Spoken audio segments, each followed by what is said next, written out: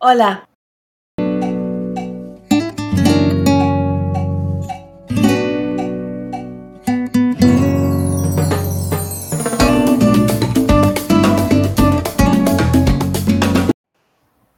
hola, soy yo de Monte con Yo Peters. Bienvenidas a Spanglish World Network y Hair Network en Singo TV en los canales 250 y 251.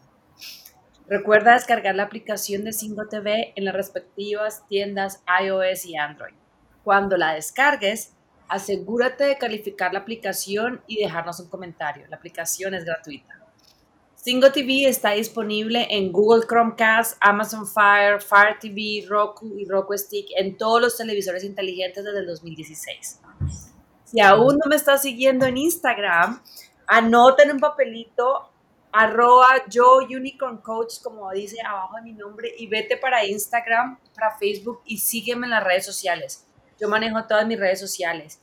Cuando tengas alguna inquietud, alguna pregunta, algún desafío en la maternidad, mándame un mensajito que si yo no sé la respuesta, voy a encontrar una experta como Victoria que nos puede ayudar a encontrar una solución para que tú ganes la maratón de la maternidad sin llegar al desgaste profundo. Hoy estoy muy contenta de tener a Victoria aquí. Victoria, bienvenida. Victoria es arquitecta de profesión, especialista en construcción de vivienda multifamiliar y a raíz del nacimiento de su bebé hubo un nuevo rumbo y se certificó como consultora de sueño y de lactancia. Desde ese momento empezó a trabajar con muchas familias acompañándolas tanto en el sueño como en la lactancia en diferentes etapas del desarrollo de los chiquitos. Adicionalmente, realizó un curso del sueño en bebés con trastorno de integración sensorial y autismo. Victoria, bienvenida. Me encanta que estés aquí con nosotros porque nos vas contando un poquito cómo fue ese cambio de arquitecta a empezar a meterte en el mundo del sueño de los bebés y la lactancia. Y también yo le pregunto a todas mis invitadas de su frase preferida y la frase que tú me compartiste fue, si tienes herramientas e información claras y precisa, podrás enfrentar los primeros desafíos que conlleva la maternidad en cuanto a la lactancia y el sueño de nuestros chiquitos. ¿Por qué escogiste esa frase? Y vamos a empezar un poquito con quién es Victoria y de dónde empezó este amor para entender acerca de el sueño de los nenes. Joe, muchas gracias por tu invitación, por querer tenerme aquí contigo. Bueno, la verdad es que hago esa transformación porque finalmente cuando tengo a mi hijo me doy cuenta de que las cosas más complicadas en la primera etapa es el sueño y la lactancia. Establecer una buena lactancia, pues digamos que lleva de mucho, digamos, desgaste, entre comillas, y muchas horas de no sueño. Entonces, pues nada, simplemente decidí certificarme, renuncié a mi construcción y me certifiqué como asesora de lactancia y como consultora de sueño infantil.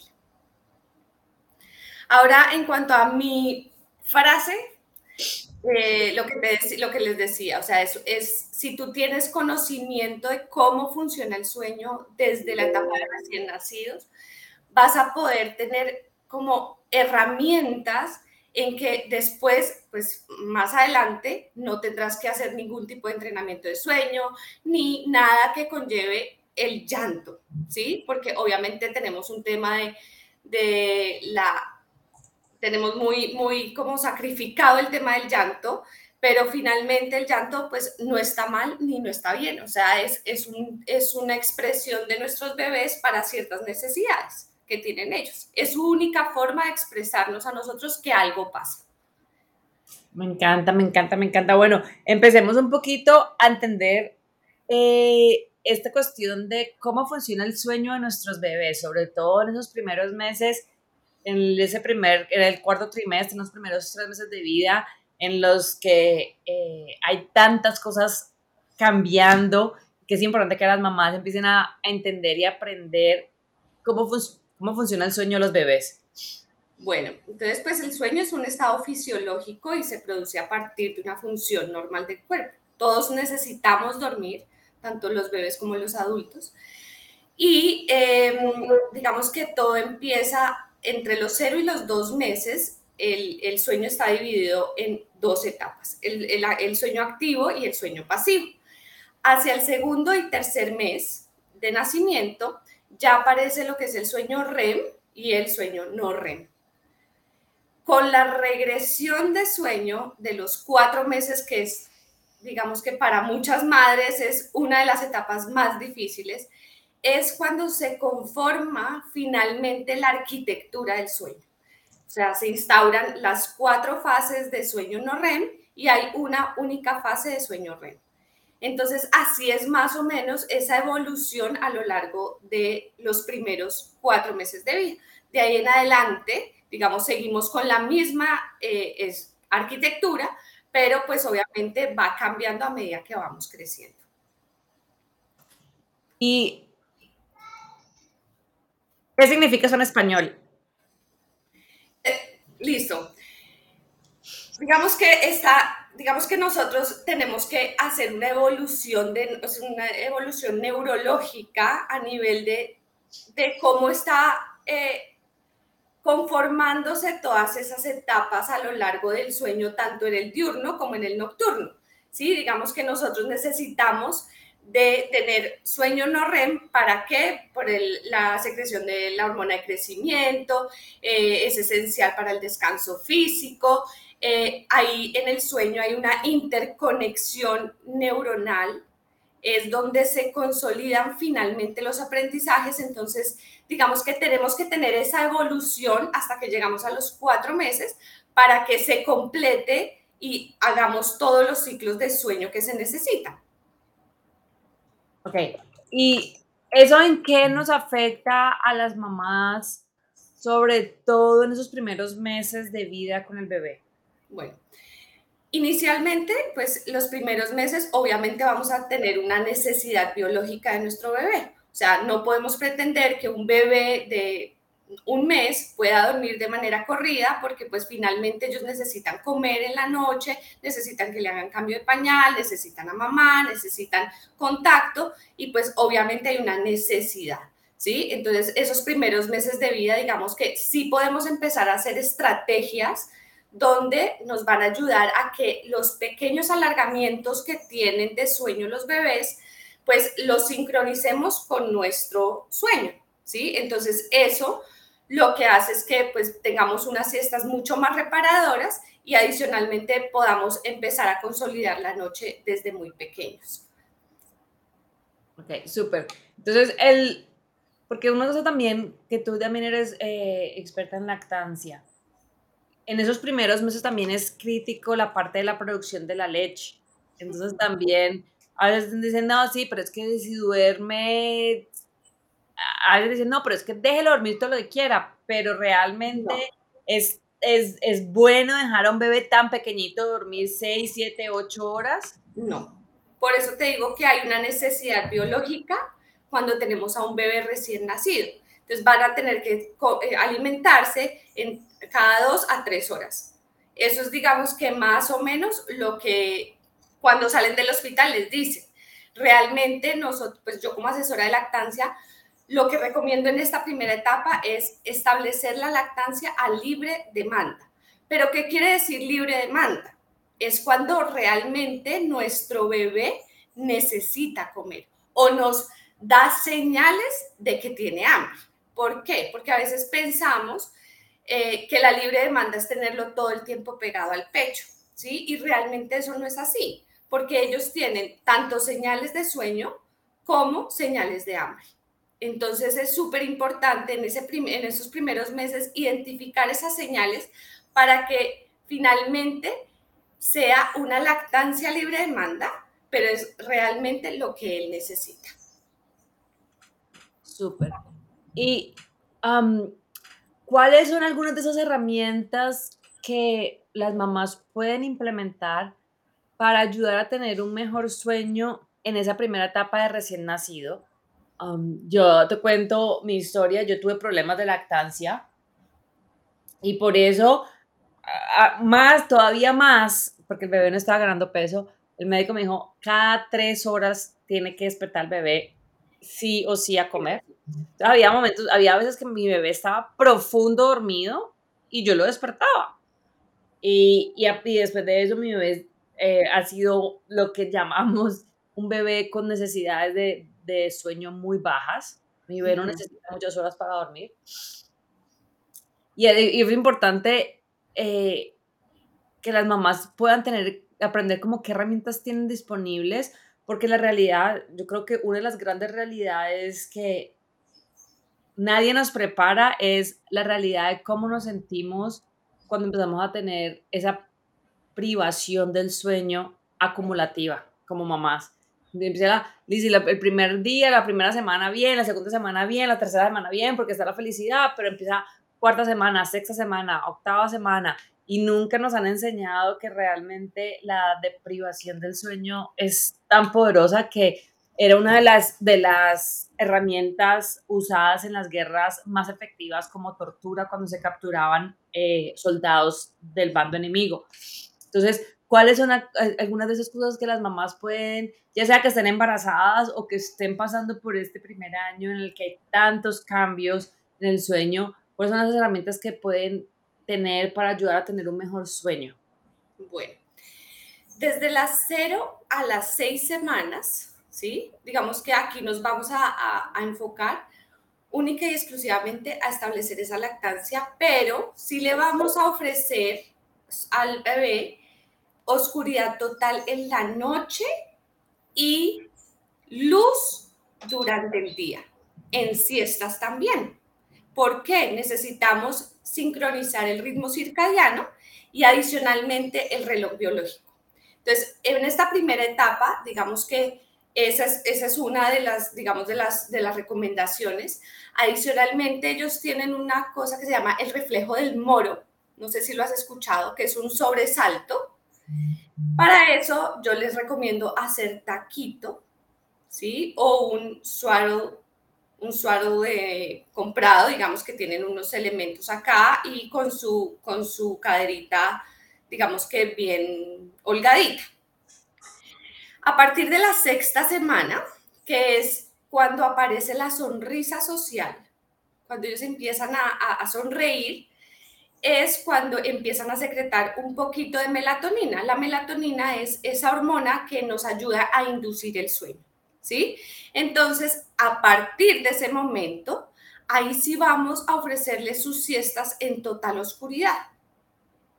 Entonces, primer tip, en las primeras semanas, diferenciar entre el día y la noche y poner taquito.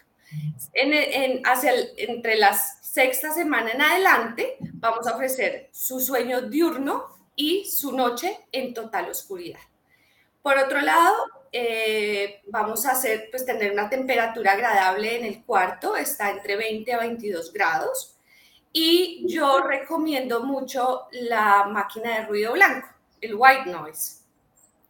¿Por qué? Pues porque es, digamos, el mismo sonido, es muy similar al escuchado en el vientre materno. O sea, a nosotros nos dicen, no, que es que nosotras estábamos, el bebé no se escucha cuando está en la barriga. Eso no existe. O sea, a nosotros no nos escucha una voz afuera porque ellos están con muchos sonidos al interior. Ese mismo sonido es el de la máquina de ruido blanco. Entonces, esta máquina les ayuda a tener, digamos, una mayor seguridad y sueños mucho más profundos. El otro tema, pues, es la alimentación, la lactancia libre de demanda en esta primera etapa y los hábitos. ¿Qué hablamos de hábitos? Son esas rutinas que hacemos todos los días. O sea, nosotros sabemos que cuando nos dan ganas de ir a comer, o te pasa a ti que tú sientes más o menos a las 7 de la mañana que tu cuerpo está acostumbrado a comer, pues empezar a estructurar esas 24 horas del día. Rutinas muy predecibles, tanto para las siestas como para la noche. Una rutina predecible o una rutina relajante debe tener una misma secuencia y debe ser lo mismo todos los días. En esas tres cosas nos basamos nosotras como consultoras de sueño: el ambiente, la alimentación y los hábitos. Y lo de los hábitos me pareció súper importante. Yo, por ejemplo, cuando el bebé estaba recién nacido, uno de los hábitos que quería incluir era el hábito de tiempo de baño con papá antes de dormir. Cuando estaba tan chiquito, mi esposo me decía, pero es que no necesita bañarse todos los días. Yo le decía, es que no lo necesita, es que es un hábito que le vamos a acostumbrar y hasta el día de hoy, mi bebé ya tiene 2 años, casi 2 años y medio, esa parte de la rutina es importantísima y ya casi que es el switch para empezarse a relajar en el baño con el papá. Entonces es importante, quiero que me hables un poquito de eso porque tenemos muchos muchos Paradigmas. paradigmas, muchos comentarios, sobre todo de las viejas generaciones, de lo que se debe hacer, de lo que no se debe hacer y Claro, qué lo va que, a servir y qué no va a servir. bueno, en cuanto a los hábitos, pues sí es súper importante para ellos, digamos, esas rutinas a lo largo del día les da mucha seguridad. Ellos necesitan saber qué va a pasar después. Entonces, cuando somos súper constantes con esas rutinas, entonces ellos ya se van a dar cuenta, bueno, después de esto viene el baño, después del baño viene, me hacen un masaje, después de este masaje, sí, mamá y papá me van a cantar una canción y eso les hace el clic para que ellos se den cuenta que ya se acerca su hora de dormir. Entonces es súper importante crear esas rutinas, tanto en las siestas como en la noche. Mi recomendación en estas rutinas es que la de la siesta sea muy corta, pero sea la misma todos los días. Y en la noche esta rutina debe durar más o menos entre 45 a 30 minutos como mínimo, ¿sí? ¿Para qué? Para que haya esa desconexión, o sea, baje sus niveles de, pues, su actividad cerebral y ya bajen estímulos y ahí sí ya entra en sueño, pues para que pueda llegar en sueño, al sueño. Súper. Y hablemos un poquito de las siestas y cómo impactan las siestas la dormida en la noche. Y también aprender aparte de que en cada etapa del niño en los primeros meses tiene diferentes necesidades de sueño, tanto en las siestas como La en la noche. noche. Y volvemos a hablar ahí de los cuentos de las brujas, de déjelo de dormir todo lo que quiera. Yo, por ejemplo, me pasó ahorita que estaba en Bali, mi bebé generalmente no duerme mucho, en ese momento ya con 2 años duerme generalmente una hora y media. Estamos en Bali y llevaba 2 horas durmiendo la siesta y yo lo iba a despertar. Pero no, déjelo dormir todo lo que necesite. Y la noche, Exacto. Entonces, ahí dije, bueno, esta vez, ¿será que sí, será que no? Pero ya a las 2 horas y 15 dije, no, es que no lo voy a dejar dormir porque es que después la que está despierta sola en la casa soy yo. Y lo desperté y bueno, durmió así, pero todo eso de esos cuentos de abuela, de él, dormir todo lo que quiera, que si está durmiendo es porque necesita, y realmente cómo es ese balance entre las siestas y la noche para asegurarnos de que tengan en total todo el sueño que necesiten, pero también que bueno, pues que también podamos descansar como mamá nosotras. de acuerdo, bueno, en la primera etapa, digamos que el sueño se divide más o menos en un 50% diurno, un 50% nocturno, por lo que les decía que el sueño en esta etapa es muy errático. Entonces, digamos que no vamos a tener unas siestas consolidadas en esta primera etapa de recién nacidos, pero a partir de los 5 meses, entre los 5 y los 6 meses, ellos empiezan a consolidar siestas. Entonces, las necesidades de cada etapa, ¿sí? Si tú aumentas el sueño diurno, pues le vas a quitar sueño nocturno a tu bebé, ¿sí? Entonces, digamos que entre los 5 y los 8 meses van a tener más o menos unas 3 siestas y van a dormir entre 10 a 11 horas durante la noche. Más adelante empiezan a hacer la transición a las 2 siestas, pero era lo que te decía, si es un niño que viene sobrecansado, puede que la transición se pueda hacer hasta los 10 meses. Cada chiquito es un mundo aparte, dependiendo también de esa deuda de sueño que viene atrás. Entonces, las siestas son súper importantes, es una necesidad biológica, o sea, realmente ellos necesitan esas siestas para poder nivelarse entre la melatonina y el cortisol. Que el cortisol, pues hablándolo, es la hormona que nos ayuda a estar despiertos. Pero ¿cómo se libera, o cómo se limpia, perdón? ¿Cómo se limpia esa hormona? Únicamente se limpia durmiendo. Entonces, por eso también es súper importante que nuestros chiquitos descansen durante el día. Súper interesante. Y con eso también quiero hablar contigo la parte que le dijiste de estar sobrecansados. Porque también esa es la otra la hora de, no, no le des siesta, déjelo hasta tarde, que entre más cansado Ese es esté, más duerme. eso Pues, no la pasa verdad, con niños. yo la Eso, verdad nunca lo vi con mi bebé. Mi bebé entre más cansado estaba, más difícil era acostarse a dormir, más difícil, más se despertaba. O sea, yo no sé qué pasa en el cerebro, pero o sea, la lo que te lógica funciona, de que entre más cansado estás, mejor dormís. no.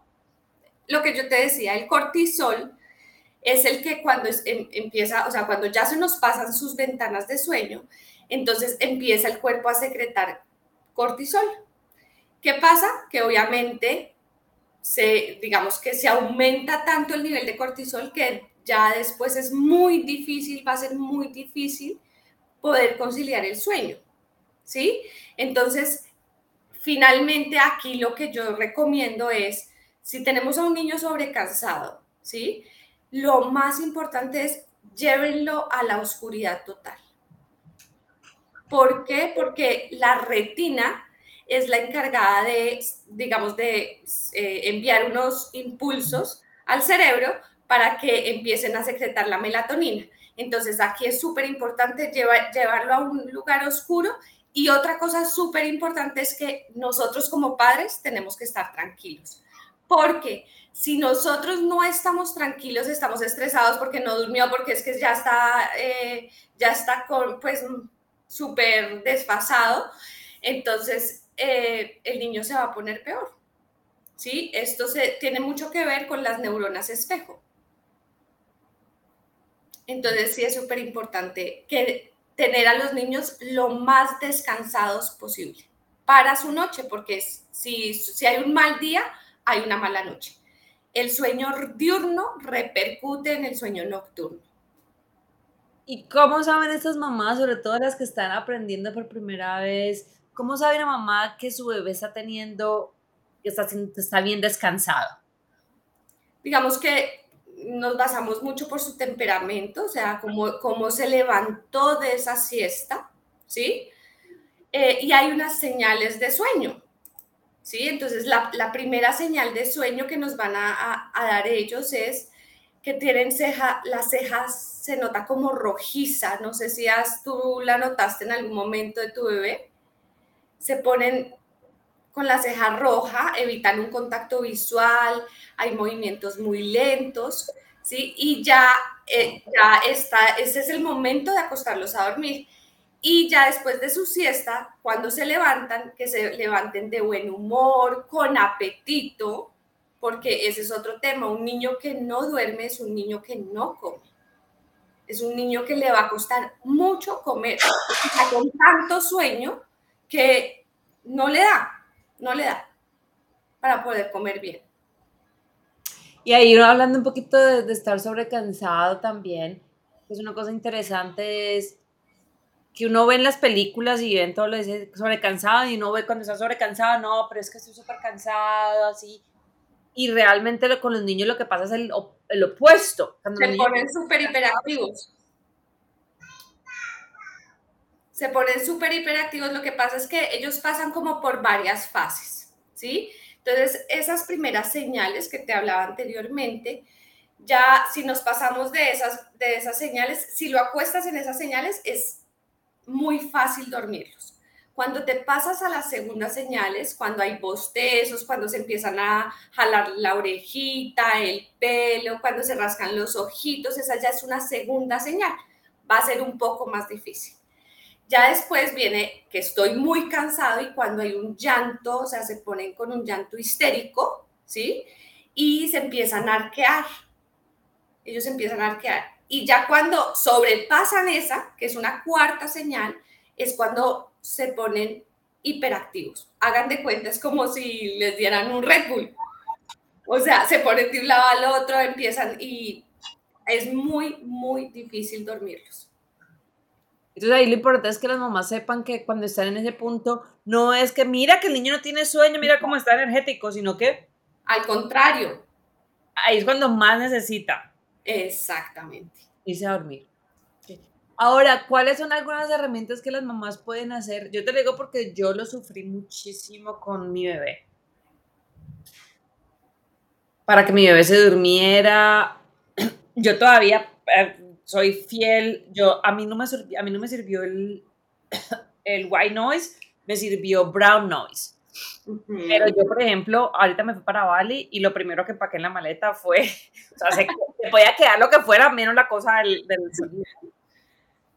Pero ¿cuáles son algunas de los tips, de las herramientas que las mamás pueden hacer para ayudar a que los bebés, a que el bebé no solamente se quede dormido, sino que empiece a crear esos condicionamientos para ayudarlo a dormir fácilmente?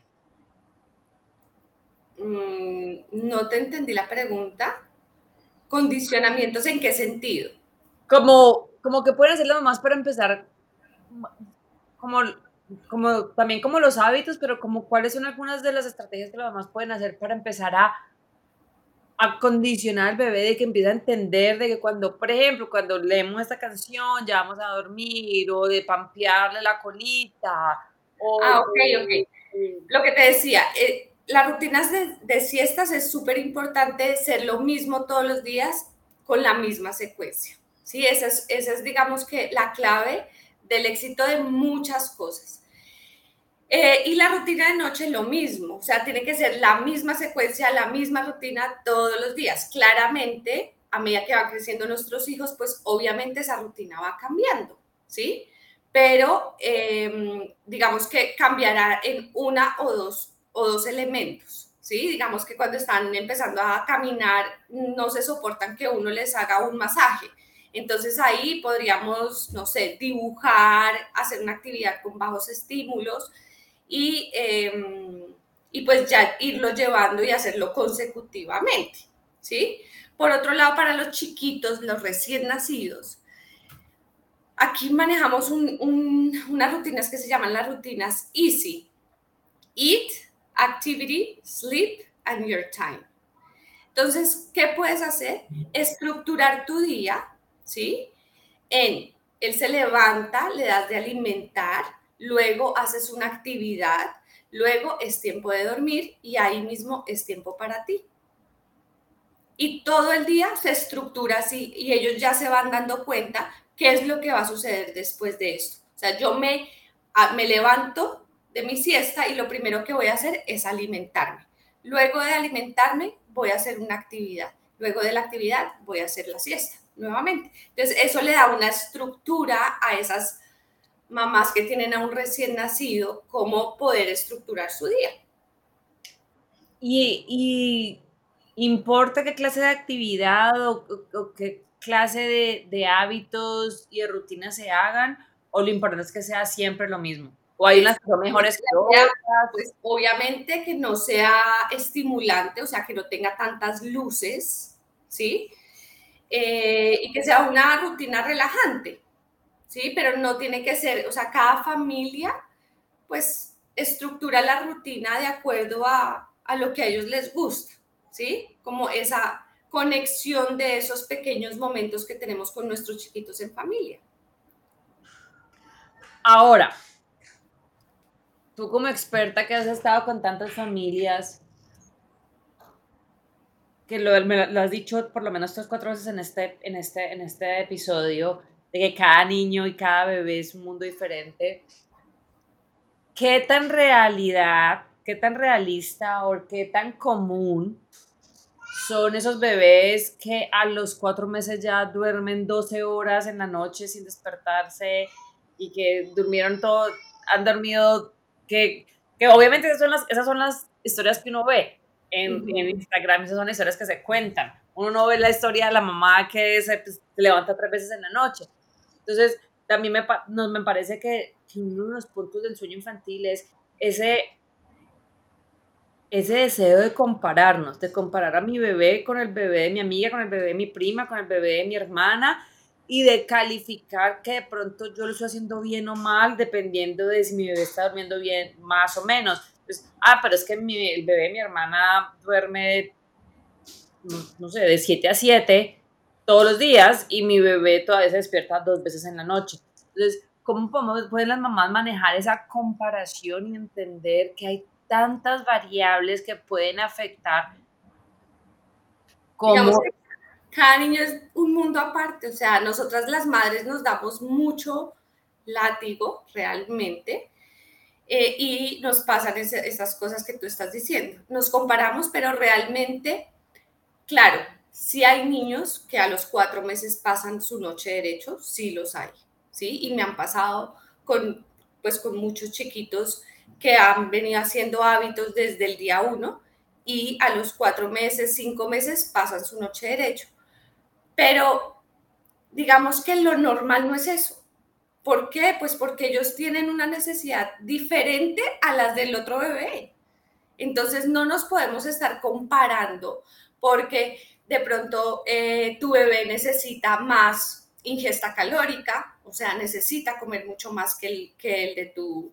Hay uno que está con fórmula y el otro está con lactancia materna.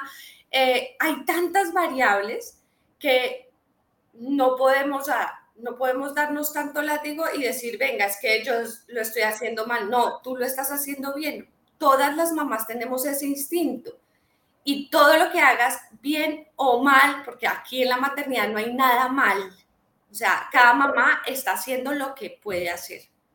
Entonces, juzgar o mirar qué está haciendo el otro, pues es un tema que no lo deberíamos hacer como mamás. Súper.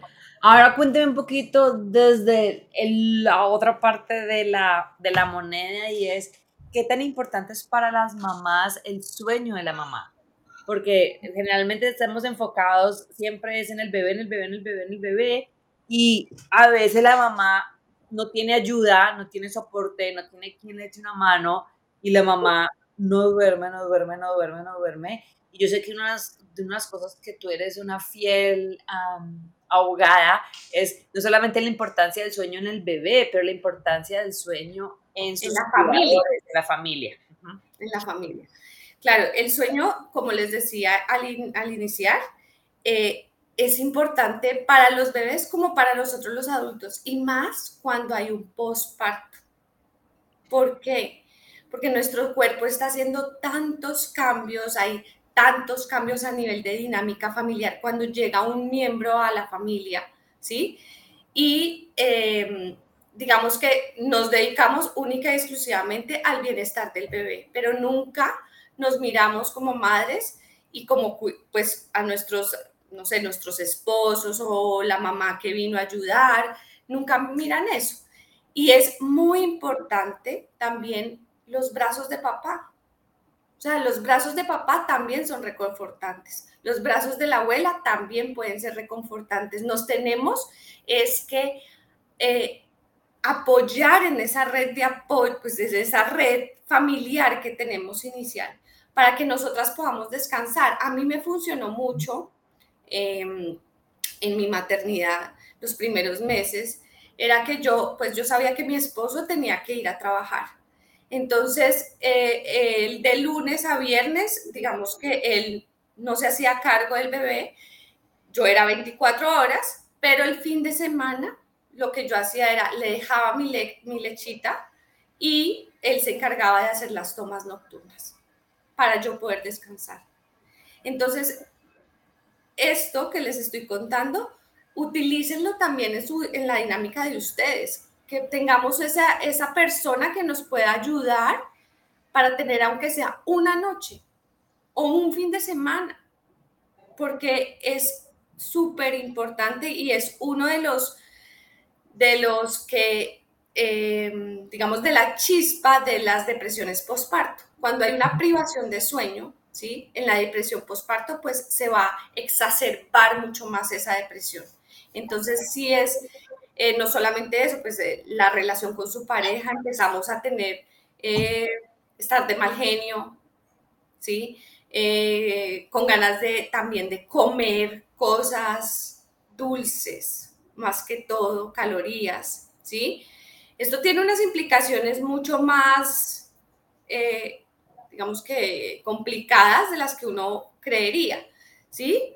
Porque nosotros normalizamos el hecho de que como somos mamás no vamos a dormir nunca más y eso no es así.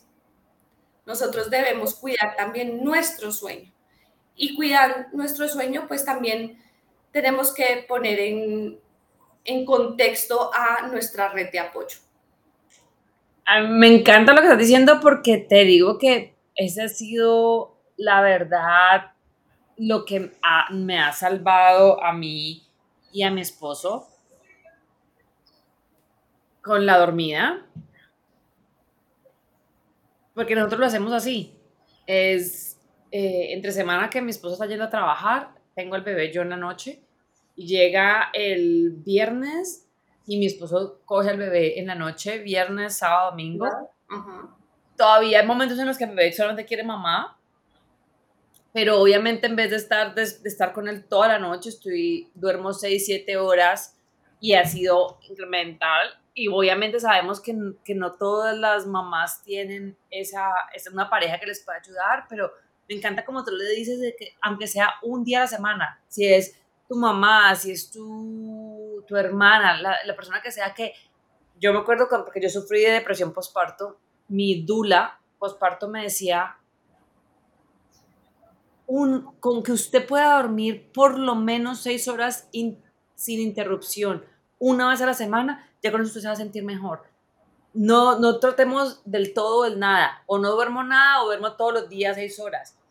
Busquemos un momento medio un día a la semana, que alguien te pueda apoyar lo suficiente para tú decir, ok, pongo al bebé a dormir a las 8 de la noche, y me desentiendo y sé que alguien va a estar cuidándolo hasta las 3 4 de la mañana, lo que sea que necesite por alguna situación. Me encanta ese aporte que hiciste. Ahora, con esa parte me acabas de acordar de una pregunta adicional que tengo para ti. La hora de dormir. Y si la hora de dormir influye. Porque en esta parte hay tantas opiniones como hay granos de arena en el mar y hay mamás y hay personas que dicen, no, pero entre más tarde se acueste, mejor duerme. Hay mamás que dicen, no, tiene que ser a las 7 de la noche. Y tú como experta, ¿cuál es tu posición al respecto de cuál es? Obviamente cada vez es diferente y debe haber un rango, imagino, pero dentro de ese rango, ¿cuál es una hora más o menos adecuada para empezar a pensar de que los niños y los bebés se acuesten a dormir en la noche? Bueno, entre 7 y 8 de la noche. Y te voy a decir por qué. Porque entre las 7 y las 8 de la noche es donde está el pico más alto de melatonina. Entonces, ¿qué vamos a necesitar? Pues tener oscuridad para que nos ayude a que conciliemos el sueño. Y eso, adicional a eso, a partir de, pues más o menos a partir de las 7 de la noche, ya empieza la secreción de la hormona de crecimiento. Entonces, si tú le quitas esas primeras horas de sueño, estás quitándole la posibilidad de que tu cuerpo secrete esas hormonas que son tan importantes para el crecimiento de nuestros hijos. Entonces, entre 7 y 8 de la noche es mi recomendación. Habrán familias, claras, claro está, y entre más chiquitos, pues podemos tener un horario un poquito más flexible, por lo que ellos no duermen tantas horas en la noche. Pero para un chiquito que está entre los 8 meses en adelante, entre 7 y 8 de la noche. Y lo Y mismo, y te iba a decir otra cosita, perdón, te dime, interrumpí. dime, dime. Eh, Tanto para nosotros los adultos como para los bebés también es súper importante que pongamos una hora de despertarnos todos los días y una hora de acostarnos todos los días. Eso es súper importante para estructurar ese día. Eso era lo que te iba a decir de ahora con la levantada. Y es, idealmente, sería contar cuál es lo que tú piensas que es mejor, que se acomode la levantada al estilo de vida de la mamá, o que se cuenten horas, de se acostó a las 8 de la noche, contar 10, 11 horas y levantarse a esa hora. ¿Cuál es un método de recomendación de cómo definir ese momento de levantarse en la mañana? Digamos que va a depender un poco de la edad de cada chiquito, ¿sí? Pero, digamos, para que un bebé tenga sus siestas estructuradas, para que ya es un niño que está a partir de los 5 meses, se recomienda que, o sea, se pueda despertar antes de las 8 de la mañana.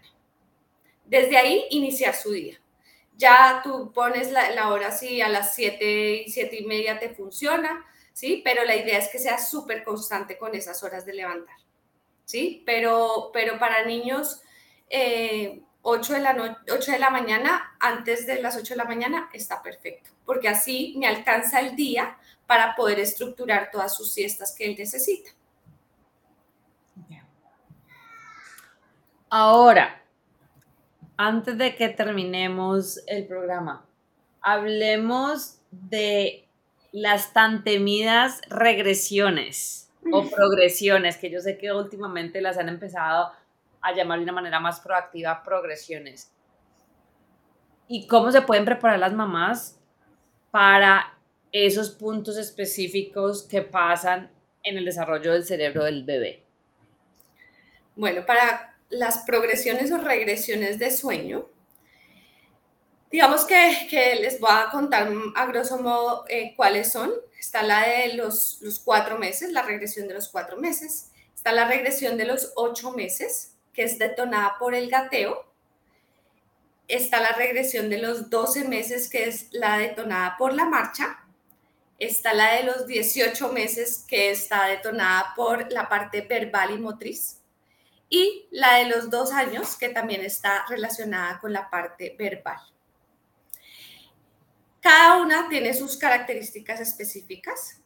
Hay unas que me afectan solamente siestas, hay otras que me afectan noche y siestas.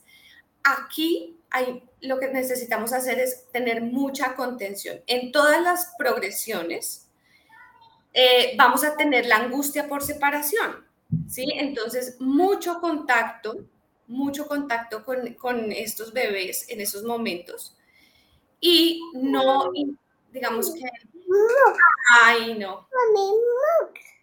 Mami, Pat. Mami, mug. Mug. Mami, Bubi. Booby. Okay. Vamos a tener que hacer mucha contención, vamos a tener que durante sus momentos de vigilia practiquen esta nueva habilidad con mucha frecuencia, ¿sí? Vamos a tenerlos lo más descansados posibles. Si van a necesitar un poquito más de sueño diurno, pues digamos que lo vamos a ofrecer, pues porque finalmente de pronto tuvieron una noche en que los despertares fueron de 2 horas, 3 horas en toda la noche, o sea, un despertar de 3 horas. Entonces, obviamente van a estar mucho más cansados, entonces vamos a intentar tenerlos lo más descansados posibles. Y nada, contención y toca esperar porque es necesario que pasen estas regresiones o progresiones. Es importante lo que tú dices de saberlo, porque yo, por ejemplo, a mí me pasó personalmente, yo creí que ellas solamente eran el primer año. Cuando la de los 18 años, de los 18 La de meses, los 18 meses es durísima. me cayó y yo tenía una rabia, yo decía, pero a mí nadie me dijo, ¿cómo así que nosotros estamos hasta el año? Ahí me dijeron, no, te falta esto, te falta la de los 2 años, y por allá a los 3 te vuelve y te pasa. Pero es importante, me encanta que también tú lo hablas de esa manera de la progresión, porque cuando entendemos el por qué, entendemos que es un momento en el que ellos necesitan todavía más soporte de nosotros como mamás, De acuerdo. y más paciencia, más cariño. Más contención, mucho más tiempo con ellos, porque es que además la angustia por separación en todas las progresiones o regresiones está, o sea, es una cosa que no se quieren separar de uno y está bien, porque es que nosotras somos su lugar seguro. ¿sí? Entonces, pues, ¿qué tenemos que hacer? Acompañarlos en este proceso. Y tenemos que dejar que pase, pues es súper necesario que pase. Y la de las 18 es de 4 semanas. Es larguísima. A mí me pareció eterna. Yo con mi hijo que va a cumplir 3 años el lunes, yo dije, no, Dios mío, ¿cuándo se va a terminar esto? Dios, yo ya estaba que me enloquecía. Nosotros ya sobrevivimos la de los 2 años, vamos a ver cómo nos va aquí para allá. Victoria, ya para terminar, a mí me gustaría que tú le regales claramente una recomendación, una idea, un pedacito de sabiduría a las mamás que nos están escuchando acerca de cómo manejar este mundo de sueño para sus bebés, que también impacta el sueño de ellas y su salud mental. Entonces, ya para terminar, ¿cuál sería ese último mensaje para todas las mamás alrededor del mundo que nos están viendo? Bueno, cuiden mucho el sueño de ustedes principalmente, porque si ustedes como madres están bien, su bebé también lo estará. Entonces, mi recomendación es también cuídense como madres, tenemos red de apoyo y, y nuestro bebé, claro que necesita dormir, pero todo va a estar bien si tú como mamá estás bien. Ok, súper, muchísimas gracias, Victoria. Ahora, por favor, cuéntame si hay mamás que están interesadas en hablar un poquito más contigo, si lo que hablaste les dijo, uy, no, pero eso es realmente lo que necesito, o están llegando algunas de esas progresistas y dicen, uy, no, necesito a Victoria aquí de la mano conmigo porque yo no voy a hacer lo que le hicieron ellas. ¿Cómo te pueden conectar? ¿Cómo se pueden contactar contigo? ¿Dónde te pueden ubicar? Me ubican en mi Instagram, soy Hanaú. Allá podrán tener mi contacto WhatsApp y mi página web www.soyhanau.com.co. Entonces, todas las mamás que están listas para llevar ese nivel de dormida a sus bebés y ustedes al nivel superior, soy Hanaú, conéctense con Victoria porque lo último que yo quiero decirles el sueño es algo natural, pero eso no quiere decir que sea algo simple. Tiene unas herramientas y tiene unas etapas y tiene unas cosas que se deben entender para poderlo hacer. Y realmente creo que estás de acuerdo conmigo, hace toda la diferencia del mundo. Que tu Toda la... bebé esté durmiendo bien, que tu bebé esté descansado, que por ende tú puedas dormir y que tú puedas descansar, hace del cielo a la tierra toda la diferencia en tu posparto, en tu primer año de maternidad, de cómo te vas a sentir, de la clase de mamá que vas a hacer, de la relación que vas a tener con tu bebé, que la verdad, tu bebé no duerme, tú no duermes y todo el mundo es infeliz en tu casa. Sí, tu esposo, o sea, todo se daña. Sí, una mamá que no duerme o unos papás que no duermen es una familia que no va a dar abasto con Una lo que familia. conlleva la maternidad. Entonces, me encanta, me fue una manera lindísima de cerrar. Una familia que no duerme es una familia que no da abasto, es una familia que no funciona. Eso es uno de los temas importantes de saber de que tenemos que invertir en expertos como Victoria para que nos ayuden, porque a veces decimos, no, pero es que es tan simple, simplemente acostarlo a dormir y que duerma. No, porque el sueño del bebé repercute totalmente en la familia, en tu salud mental, en muchísimas otras cosas. Victoria, muchísimas gracias por estar aquí con nosotros hoy. Me encanta tenerte aquí, bienvenida. Y bueno, para todas las mamás que están escuchando, este programa también se puede escuchar en la red de radio Spanglish World Network. Les invito a echarle un vistazo en www.spanglishworld.ca para todas las noticias y programación. Spanglish World Network. Míralo, escúchalo, léelo, descárgalo y vívelo. Yo, muchas gracias a ti por dejarme estar en tu programa y bueno, espero vernos pronto en otro nuevo episodio. Muchas